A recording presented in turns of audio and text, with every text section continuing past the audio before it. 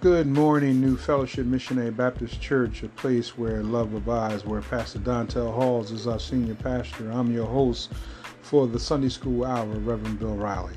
Today's lesson title is Jesus Corrects and Commends John. Jesus corrects and commends John. Our lesson text is found in Matthew chapter 11, verses 1 through 14. Let me read the golden text.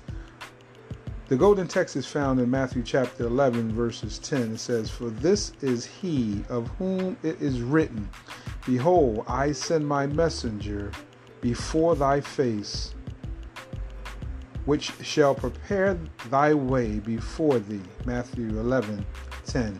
Matthew 1 says, "And it came to pass, when Jesus had made an end of commanding his 12 disciples, he departed thence to teach and to preach in their cities."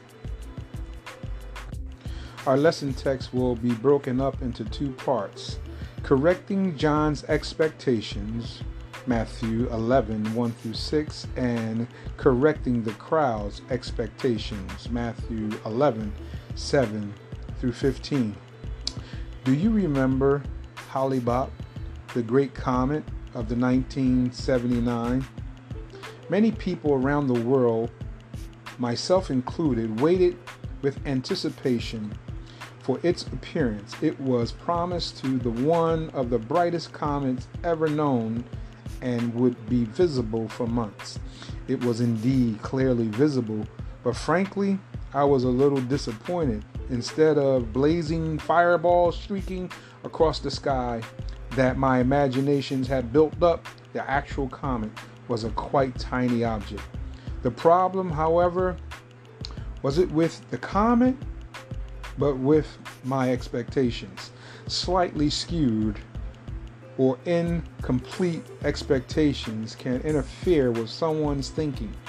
A figure as swart as John the Baptist experienced this, as our lessons today demonstrates to us. Correcting John's expectation, a time to minister. In Matthew chapter 11, verses 1, the previous chapter, Matthew chapter 10, records Jesus' lengthy instructions to his disciples before their first preaching mission. Throughout the region, after cautioning, I get it right. After cautioning them on how to react to various situations, Jesus sent them out in pairs in their own. A time to minister is the time when Jesus had left out on his own after he sent his 12 disciples out to minister, giving them instructions. But this is a time when Jesus was alone and he was teaching and preaching in the regions of the city. A message from John. Verse 2, "Now when John had heard in the prisons the works of Christ, he sent 2 of his disciples and said unto him, Art thou he that should come, or do we look for another?" Now that's an interesting statement, because after I read that several years and several times, you kind of get a really good understanding of who John is. John is the one who baptized Jesus. He is the one who preached in the wilderness. He's the one who's eating wild locusts and honey. He's the one who's dressing funny. He's the one who's receiving great revelation from God. But now at this particular time, he is doubting. John, of course, is 6 months older than his cousin Jesus, because John is the baby of Elizabeth. He was the one who leaped in her womb when Mary, pregnant with Jesus, came to visit her, when John leaped in her womb for joy. Is John questioning Jesus? Or is it John's expectation were not fulfilled? At this time, John is in prison for speaking out against the King Herod on his adulterous relationship with his brother's wife. Being a speaker or being a prophet of God, oftentimes people did not like when you came around. At this time, John is in prison. It's explained in chapter 14 what he's in prison for. Matthew chapter 14 says, "After that time, Herod the Tetrarch heard of the fame of Jesus, and said unto his servants, This is John the Baptist. He is risen from the dead, and therefore mighty works do show forth themselves in him.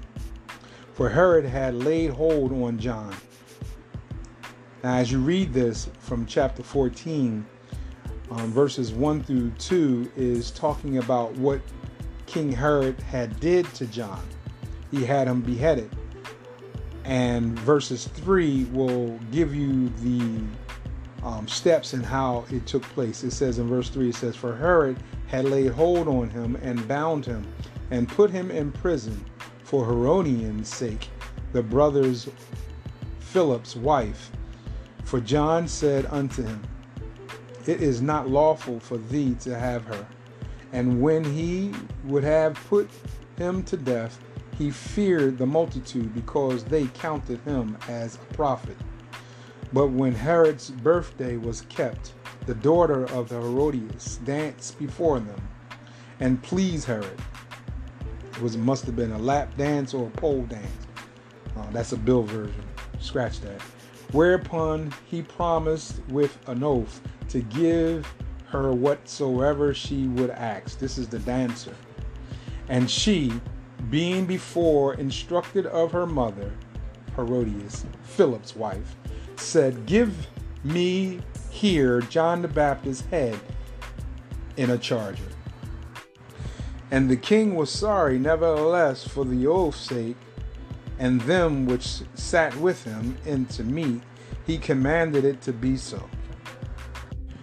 So that is the end of John the Baptist and what happened to John the Baptist. That may seem like a short-lived life, but let's see what the scripture says. Jesus says about John the Baptist. A message from John. Reports of Jesus' ministry have been coming to the ears of John the Baptist while he was in prison. Matthew says without embellishment that John heard these things in the prison. He was in fact locked up in Herod's dungeon. This is mentioned only briefly in Matthew 4:12. So here it is, a servant of God, a man of God who speaks for God, locked in a dungeon, and now he's questioning whether or not Jesus is the one. The question comes to me, and even inside our text will be answered, why did he question Jesus?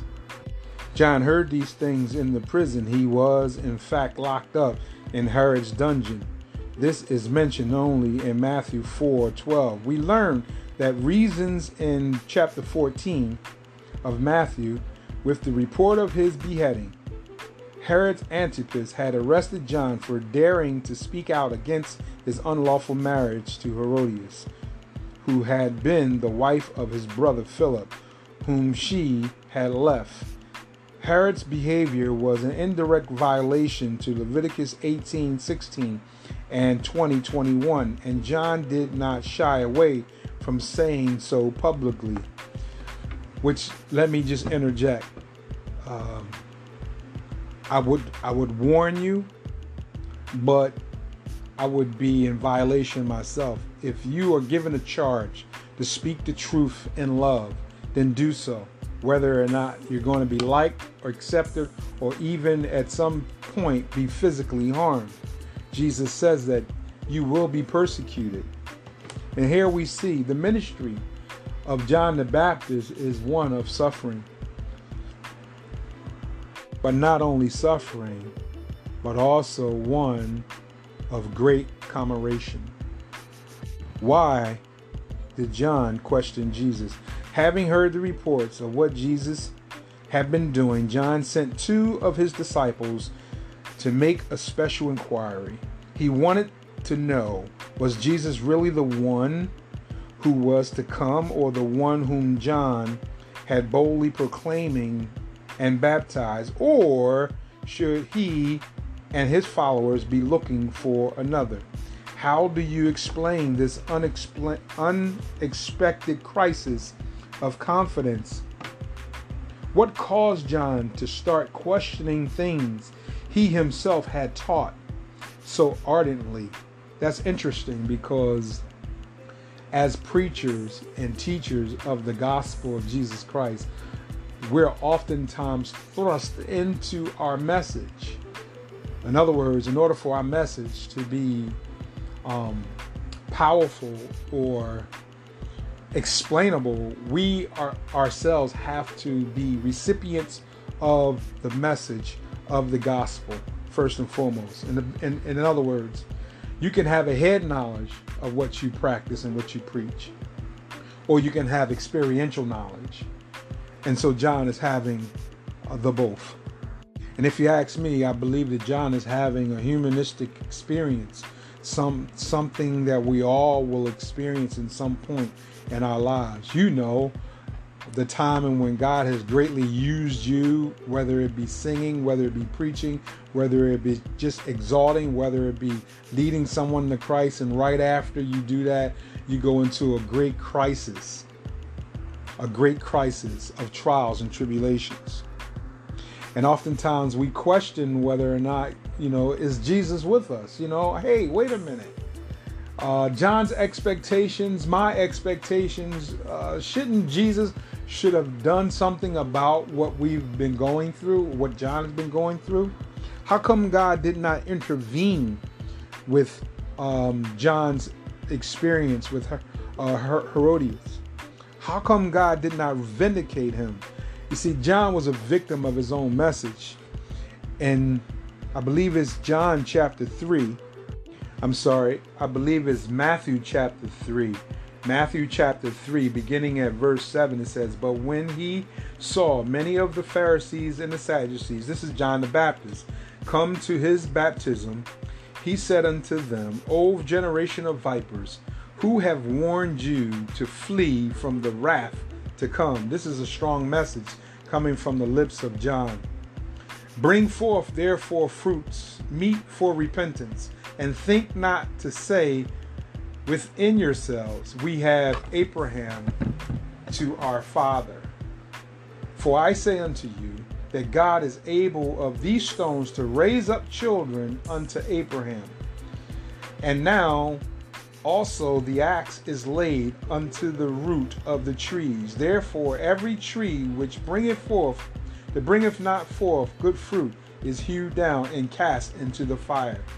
I indeed baptize you with water unto repentance, but he that cometh after me is mightier than I, whose shoes I am not worthy to bear, and he shall baptize you with the Holy Ghost and with fire, whose fans is in thy hand, and he will thoroughly purge his floor and gather his wheat unto the gardener, but he will burn up the chaff with unquenchable fire." This is the sermon that John the Baptist preached in Matthew chapter 3 when he was baptizing in the wilderness. This is pre-Christ, right? Before Christ became into his ministry. And he's blasting out the Sadducees and the Pharisees. And this message was given to him because John was a message of fire. Although it was prophesied that Elijah would be preaching in Malachi chapter 3. But it's not Elijah, but it's the spirit of Elijah, the one with the power and the might and the conviction and the confidence to preach. And this is John the Baptist. So the question is, why is John questioning Jesus? It's because John's expectation was that when Jesus would come on the scene, that he would restore Israel back to their prominent position. He would wipe out the Roman occupation. He would remove all his people. So this is what is questioning John. But John is also a student of the Word of God, which gives us hope, because there are times when we as believers and also as preachers and teachers, will lose heart in the midst of the battle, in the midst of a trial and the circumstances. And the only thing that will restore and revive us back to our original mindset is the Word of God. So what John is basically saying is there's lack of fair justice, and the sin of the people are going unchallenged. Man, if that's not me, boy, I struggle with that. You know, we've never really came to the conclusion of where this coronavirus come from. We've never really came to the conclusion whether or not Fauci is, you know, a diabolical doctor who's injecting people to have a future agenda. We don't know. However, just like John, a lot of what we struggle and suffer, it would seem as if every minute sinful behavior, homosexual agenda, is going unchecked. Now, I don't want to be homophobia, but you know, I had to mention that because those are some of the things that we're seeing in our lifetime. Amen.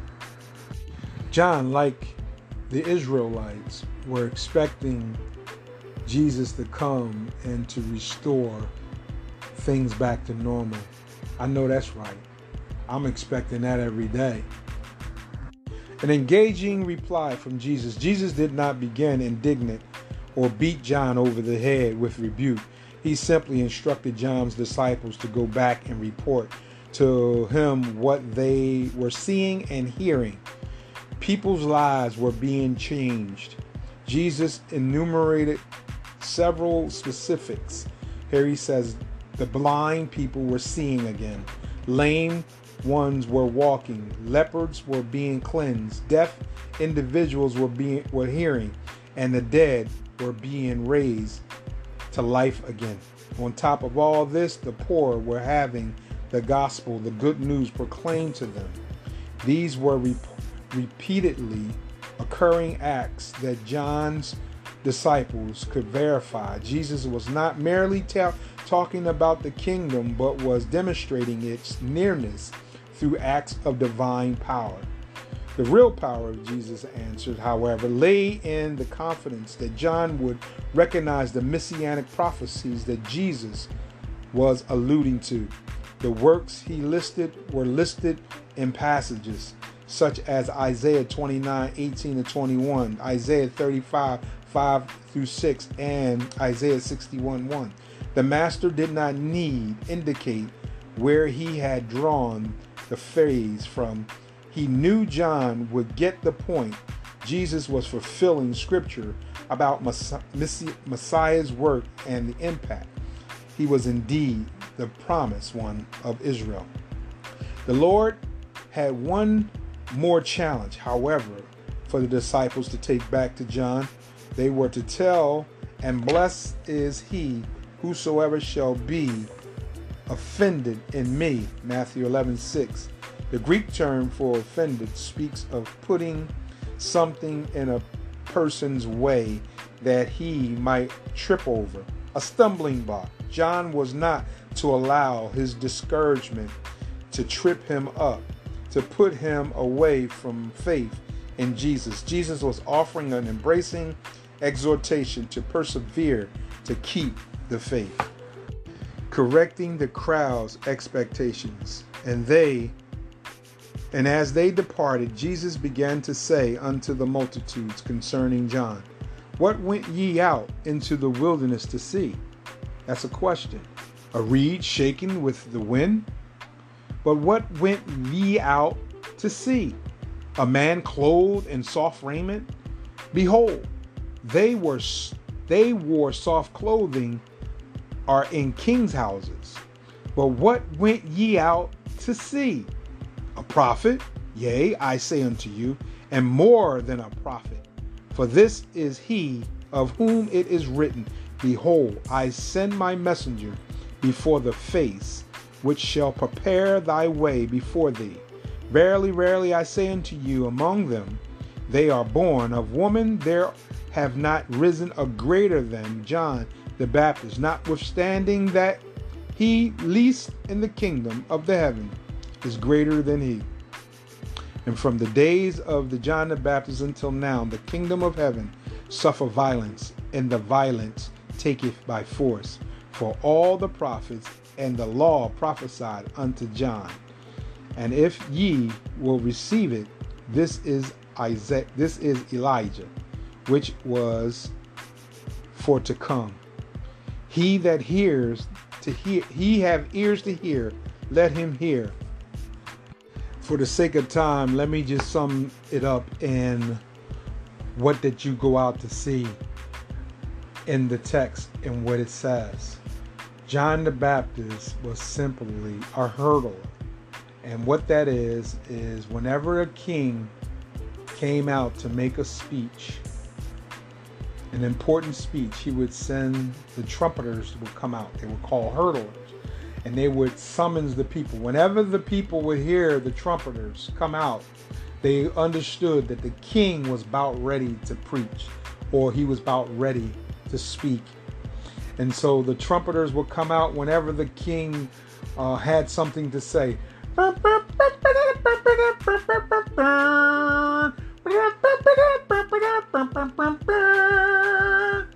the king would speak. Hear he, hear he. The king is about ready to speak. And that is the illustration of who John the Baptist was and is. He was to prepare the way for the King of Glory to come and speak. And now the King of Glory is here on the scene in our text. After John the Baptist's purpose was over, he was beheaded for the sake of the kingdom. And it doesn't matter how you end up. It's what God thinks of you and how you were used. And he calls John one of the greatest men who ever lived on earth because of his mission. Wow. What a way to go. What a way to please God. And so for the sake of time, I'm going to cut it right here at 23 minutes and let you ponder that. Practical point number 1. Jesus not only instructs us to serve God, but also models what that service should look like. Number 2, in times of trials and doubt, we should turn to Christ, not away from him. Number 3, what Christ did is key to understanding what Jesus is, what Christ is. I'll read that again. What Christ did is key to understanding who Christ is. Number 5, God's people achieve greatness by faithfully fulfilling their God-given purpose. Number 6, when God's message is proclaimed in faith and obedience, opposition and persecution are sure to follow. Amen. Well, that's it. That's all I have for you today. Hopefully it was something that you might sink your teeth in. God bless.